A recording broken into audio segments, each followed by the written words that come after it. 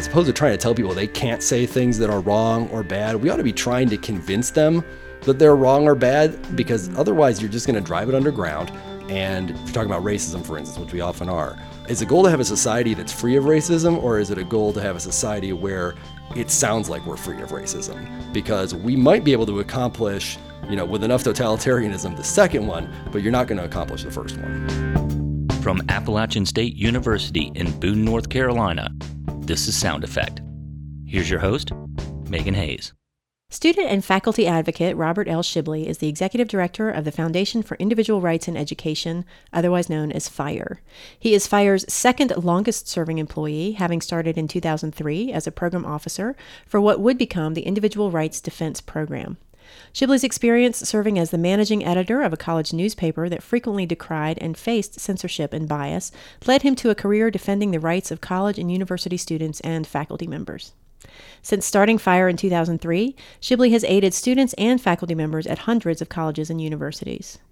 Along with traveling to various campuses to speak about First Amendment issues, Shibley has represented FIRE publicly on Fox and Friends and Stossel, as well as on CNN's Lou Dobbs Tonight, in national and international radio and TV interviews, and in published editorials in the New York Post, Boston Globe, National Review, Providence Journal, Daily Oklahoman, and other newspapers. He also writes columns for the Daily Caller, Forbes.com, and Pajamas Media. A graduate of Duke University and Duke University School of Law, Shibley is the author of Twisting Title IX from Encounter Books. Robert Shibley, welcome to Sound Effect. Thank you for having me. Thanks for taking the time to be here today. So in a couple hours, you will address our campus as part of a week-long series of events we're holding here to discuss matters of speech, in particular, to help us find solutions to the challenges that we're facing in balancing the constitutional right to freedom of expression with a culture of inclusion and respect for all members of our community. I listened to an interview you did about a year ago in which you said that college campuses are meant to be the ultimate marketplace of ideas in a free society. Can you talk about what that means and why freedom of expression is key to a fully functional academic environment? Sure. And again, thanks for having me. It's great to be here at Appalachian State. Colleges are intended to be that free marketplace of ideas because it's part of their unique purpose as the idea factories in many ways of our particular free society of the United States. Research happens at colleges, obviously education, teaching, all those different things, and students need to be exposed to different viewpoints, and they need to have the ability to be exposed to those different viewpoints if we are going to actually not just educate students in a liberal fashion, and I'm not talking left-right liberal, I'm talking sort of a classically liberal, the idea of openness. If we're going to do that, but also because we need to sift and winnow those ideas. And I think one of the things that concerns us the most at FIRE right now is this idea that there is some kind of platonic ideal of bad speech out there that we can all agree is not helpful and not useful. John Stuart Mill actually talked about that in On Liberty in the middle of the 1800s when he talked about how even bad ideas are important to consider because A, there may be a grain of truth in them, but B, they make you test your ideas against the ideas you believe are bad. And when you don't do that, what you have is not knowledge necessarily. What you have is a prejudice against a certain idea. And again, I don't mean prejudice. I don't mean to load that up with the racial sense that we usually think of it in as now, but just this idea that you've already prejudged what's right and wrong, and you haven't actually had to wrestle with that. And if colleges get to the point, and unfortunately I think we're seeing a lot of forces that are pushing them in this direction, if they get to the point where that's the normal course of action and the normal course of business on college campuses, they are not going to be generating new ideas because people won't even be inspecting the ones they have. Mm-hmm. So I use the word balancing between free speech and a culture of inclusion, and I'm struggling with the fact that I presented that as a dichotomy. Do you think they are in tension with one another, and do they have to be? No, I don't think they are, and that's a common thing. And FIRE, works hard not to put it that way. I mean, it's important to respect both, but you actually can't have a culture of inclusion without a culture of free speech because inclusion, again, has become freighted with this sort of very, 1990s and post idea of a certain political philosophy that goes along with inclusion. But what it really means is including all kinds of people from various perspectives and who look different and who think differently.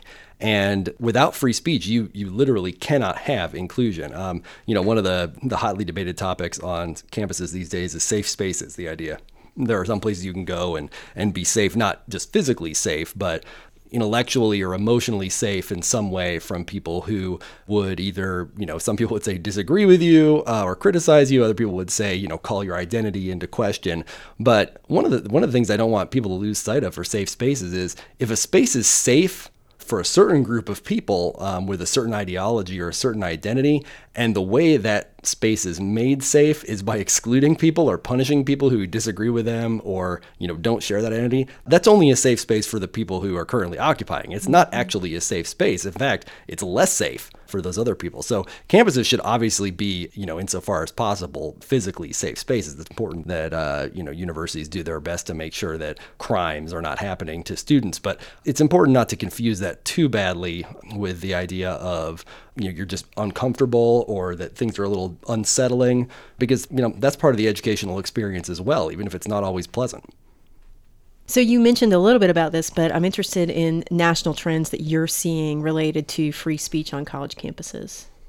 Yeah, well, I mean, the national trend that everybody's remarking on right now is the really serious sort of disturbances we're seeing on campuses. Berkeley was obviously the biggest news on that, but also at Middlebury, which is really kind of an interesting place. You expect Berkeley to have a lot of ferment. It's the heart of the free speech movement, and of course, everybody thinks of Berkeley as being a place where people who think differently would congregate. Middlebury's in rural Vermont, and yet they had sort of a rural Vermont scale Berkeley situation there when Charles Murray tried to come to speak. And, the idea that we are having PhD speakers, in the case of Charles Murray, literally chased out of town because people don't want to hear their viewpoints because they're so angry about it. That's just another form of mob justice. The idea, and this is happening, people are justifying that as some sort of understandable or even justifiable or even morally right response to speech they don't like. And I think a big part of the problem there is actually this conflation of physical safety with this emotional or intellectual safety, because if you say, and as many of the folks do say, and I'm sure they honestly feel this way, that either Milo Yiannopoulos or Charles Murray is dangerous, is literally dangerous, and that their ideas and their expression actually physically threatens you, it's actually quite a logical response to that, to physically attack their supporters or physically try to get them out of there.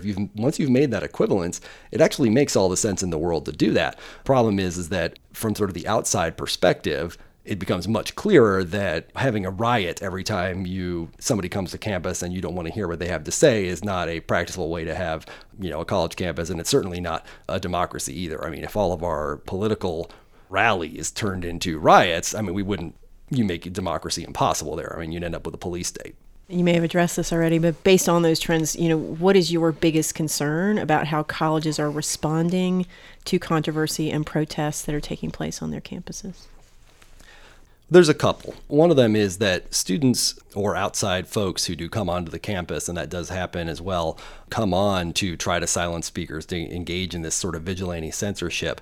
It is important that there be some consequence for engaging in that kind of violence. It's a sort of an odd place for FIRE to be explaining that, because we've spent most of, and I know I personally have spent most of my career when this comes up, this heckler's veto type stuff. The heckler's veto is the idea that even though the authorities aren't telling you can't say something, they're allowing it to get to the position where a mob has made it so that you can't say something. So the hecklers have actually made it so that you can't speak. And that's constitutionally impermissible, and I think it's a bad idea anywhere. But colleges do need to take some action. It needs to be reasonable, it needs proportional action, but they need to discourage these heckler's vetoes from occurring. And then, another concern I have is this sort of assumed idea that you sort of alluded to earlier, that there is a balance that has to be struck, and that we have to say, well, free expression goes up to here, but it goes no further, because once you've accepted that as sort of the ground rules, you're already primed to make sacrifices that at a state university like Appalachian State may just be illegal and get you sued, as well as have FIRE on you and be, in our opinion, morally wrong. It also it's counterproductive, and it's teaching students that there is something to be afraid of when people are talking, just simply because they are talking. And that's a very bad lesson to send to students. We expect these folks to go to war, sometimes without their consent. like in the case of Vietnam, and when there's a draft on, we expect students to handle a lot of these adult responsibilities. One of the adult responsibilities in democracy is engaging in that battle of ideas. And look, you're not forced to engage in that battle of ideas, but you also have the responsibility to let it go on around you and to understand that people need to have the freedom to do that. And colleges need to be inculcating that. And frankly, it's not all down to colleges. I think a lot of students are now coming out of the K through 12 system. And there's all kinds of different sociological theories on this, why they would be primed for a situation where they wouldn't be so comfortable with open disagreement with one another. But I think those are the trends that I'm really concerned about. Colleges, knowing what's happening. And there is literally no bottom to the well of controversy that colleges could be facing. And when, you think you may have had the worst controversy, there's always another layer to peel off. There's always going to be somebody with a grievance, and there's always going to be some legitimacy to those grievances because this world is not perfect. And once you start to give in on censorship for one thing, it naturally leads to doing it for the next thing. And that's very dangerous. I think when institutions of higher ed are faced with expressions of speech that are controversial or hurtful to others, we have this tendency to turn to policy or other forms of regulation as a way to navigate those challenges. Can you talk about how I think you would say this is problematic in terms of our constitutional right to freedom of expression? Well, I don't think turning to I think if policy is crafted well and there's a reason behind it and it's a thought out policy, I think actually it can be a very helpful thing. Now, keep in mind, I'm an attorney. And so, I kind of inculcated in me is this idea that if we all agree on something and write it down, that's going to make things better. Of course, that's also the idea behind the Constitution and the Bill of Rights and the process of lawmaking in general. Sure. But when you have policies that don't comport with the expectations people have when they're so wildly off of those expectations, or when those policy ideas are just flatly incompatible with some of the other policy ideas that people have come to expect or are legally required, that starts to break down. So I understand that from the perspective of administrators, it can be very tough to address some of these really hurtful and really sort of deep controversies that can happen on campuses. But at the same time, sticking to a policy that has a moral backing. I'm thinking particularly of like the University of Chicago statement on academic freedom. If you say, look, this is the policy of this university, we are going to let everybody have this conversation. We are not going to try to, arrange the outcome for it or stick our mitts into it and try to, drive it one way or another. I think that could actually be very helpful. So discussions of free speech don't take place in a vacuum. They're typically precipitated by other events, and we've talked about several of those already. I think if we walked out onto our campus mall right now and asked 100 students, and I'm sure there are 100 out there because it's a pretty day, if they believe in Americans' right to free speech, every single one of them would say yes. And yet when expression takes the form of racism or threats, it feels like those are the contexts in which we began to start having discussions about the First Amendment. Have you seen examples of college campuses managing those challenges effectively? Well, I think it can be very tough. Part of the problem is that you really only see it make the news when campuses aren't handling it effectively. And, there's a couple of ways of looking at it. Some folks would say, well, that's just because they're keeping too tight a lid on things, or that there's really no diversity of opinion here or whatever. Or it may be that American tradition of pluralism is actually, still flourishing on that campus. I mean, I think of my own experience at Duke. I was there between 96 and 2000 for my undergraduate years, and talking to the folks who call me today, folks from the Chronicle, which is Duke's newspaper, and about the various controversies that are happening there. I'll sometimes tell them a story about what happened when I was there, and they cannot believe that people got away with saying and doing the things that we did. And that was just 1996 to 2000. I know I look and seem old now, but I remember it pretty well. It was basically now, but with slightly less internet. And it wasn't that different a place. And the fact that I can talk to newspaper reporters from my own alma mater now, and they say, oh, you could never say that at Duke today. I understand, and Duke actually has good policies when it comes to free speech, but there is apparently so much social sanction there that it weighs so heavily on people that they don't feel allowed or able to express their opinions. That's not the sign of a healthy society when people can't say the things that they really believe. We ought to be, as opposed to trying to tell people they can't say things that are wrong or bad, we ought to be trying to convince them that they're wrong or bad, because otherwise you're just going to drive it underground and you're not going to convince people, if you're talking about racism, for instance, which we often are, is the goal to have a society that's free of racism, or is it a goal to have a society where it sounds like we're free of racism? Because we might be able to accomplish, with enough totalitarianism, the second one, but you're not going to accomplish the first one. So FIRE utilizes a rating system and maintains a database of over 400 colleges and universities in the United States. And your speech code rating system is a measure of FIRE's opinion of the degree to which free speech is curtailed at a particular institution. Can you talk a little bit about that rating system and why you do it and what your metrics are? Sure. FIRE, like you said, rates upwards of 440 schools this year. We add a few more every year. We've been doing this since about 2008. In our first year, we rated 79% of schools as red light schools, which means on a public campus that they have at least one policy that is basically what we would say laughably unconstitutional. We have, a longer explanation of that, and I'll actually get into that in my speech tonight. But policies that a lawyer would just go, no way. Yellow light schools are schools that have policies that can too easily be abused in order to censor speech. And green light schools doesn't mean that they're perfect, but it does mean that they don't have any policies, at least that we can find, that make it possible easily without really bending or abusing the policies to punish speech. And we're happy to say that in our last report, we've now gotten the percentage of red light schools from 79 when we started to about 40% now. Most of those moved into the yellow light category. Appalachian State is a yellow light school, and the green light category has grown as well. UNC and Duke are both green light schools. North Carolina is actually a pretty decent state overall when it comes to that. We also have a whole department that works with schools to get them from red to yellow and from yellow to green as well. So that's how we judge it. And at private schools, I should note, private schools are not bound by the First Amendment. They do not have to promise free speech, but almost all of them do. There are a few that don't. Some religious schools, like Brigham Young, is a good example of one that doesn't promise free speech. Vassar is a good example of one that makes it very clear that you don't have free speech there either. And so we give those schools no rating, or I think now we give it a warning school. We used to say no rating, we're not going to rate you. Now we say, look, you need a warning. This isn't going to be a normal situation. You need to understand what these folks are saying before you go there. And so the purpose of the rating system is not only to inform prospective students, I think that probably is one of the primary, is that correct? Sure, yeah. But also perhaps people who are prospective faculty or staff who are thinking about moving. Oh, absolutely that. Well. And current students, we get at least dozens, maybe into the hundreds now, requests a year from students to say, hey, what is the speech code at my school?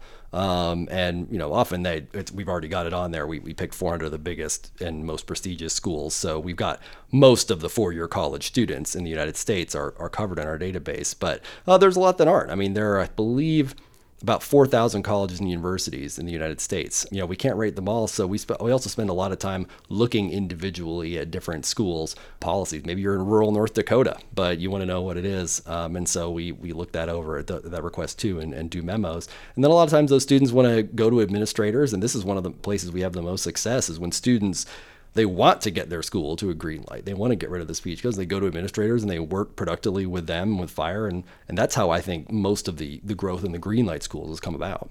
Yeah, I wanted to ask you about that because you did mention that Appalachian is one of several colleges and universities in North Carolina with a yellow light rating. I know that you have worked with UNC Chapel Hill on becoming a green light school. Can you talk about that process and how that worked? Yeah, sure. I mean, in that case, we had a student who was very interested in free speech on campus, and he really sort of jump-started going to Chapel Hill administrators and saying, hey, I want this to be a FIRE green light school. Can we work together on it? I think he was also involved in a student group, either Young Americans for Liberty or Young Americans for Freedom at Chapel Hill, so he had sort of the backing of that group as well. We had actually had a long series at FIRE of disputes with UNC Chapel Hill. I think one year, about 3 Christmases in a row, we spent our Christmas break. Well, we didn't really have a break, but we spent that arguing with Chapel Hill.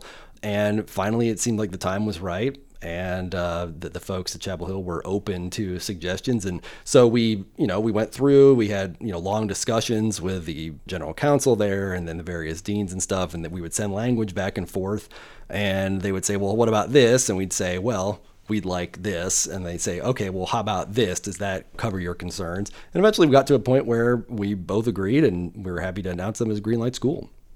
So I mentioned earlier that shortly, and you mentioned this as well, you'll be addressing our campus in a public speech. As an advocate of students and faculty members, what advice will you be sharing with them? Well, obviously, I'll be telling them to call FIRE if there's any problems, or visit our website at thefire.org. One of the most important things I'm going to share, I think, is that they need to understand that if you're in a position where you're uncomfortable with what's being said on campus, and you think that the solution to that is to call for restrictions on your political opponents, that never stays confined to just your political opponents. That's a weapon that anybody can pick up.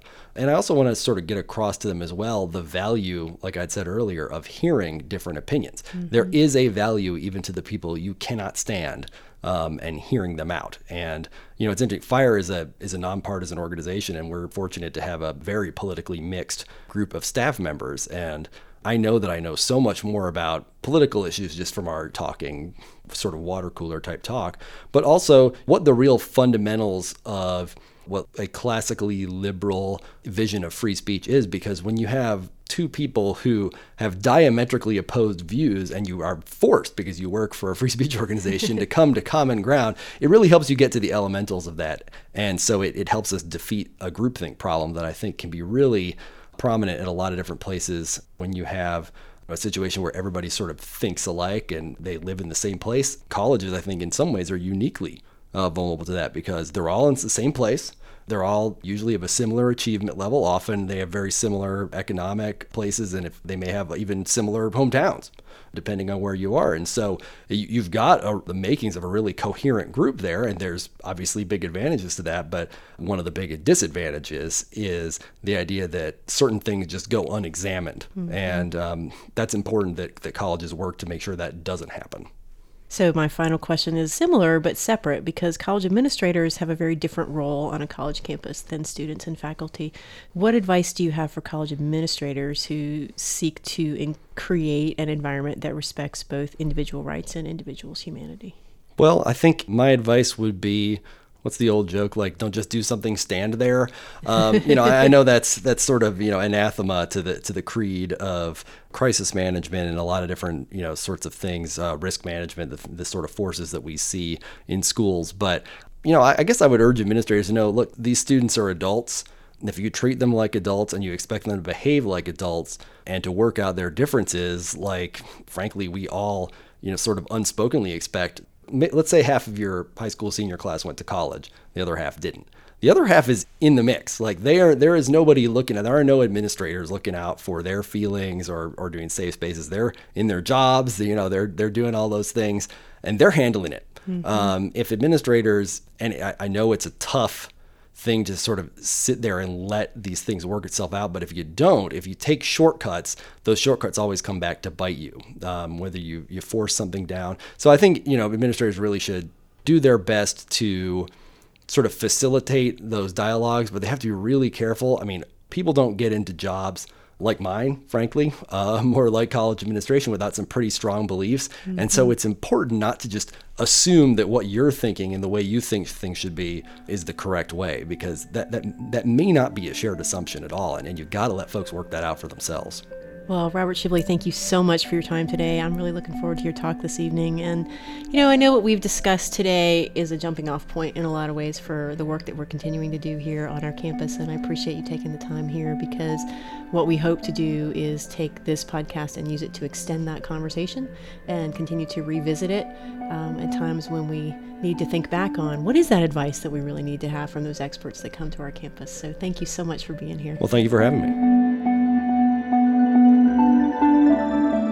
Today's show was written and produced by Troy Tuttle, Dave Blanks, and me, Megan Hayes. Our sound engineer is Dave Blanks, with assistance from Wes Craig. Our web team is Pete Montaldi, Alex Waterworth, and Derek Wyckoff. Research assistance comes from Elizabeth Wall, and video and photo support come from Garrett Ford and Marie Freeman.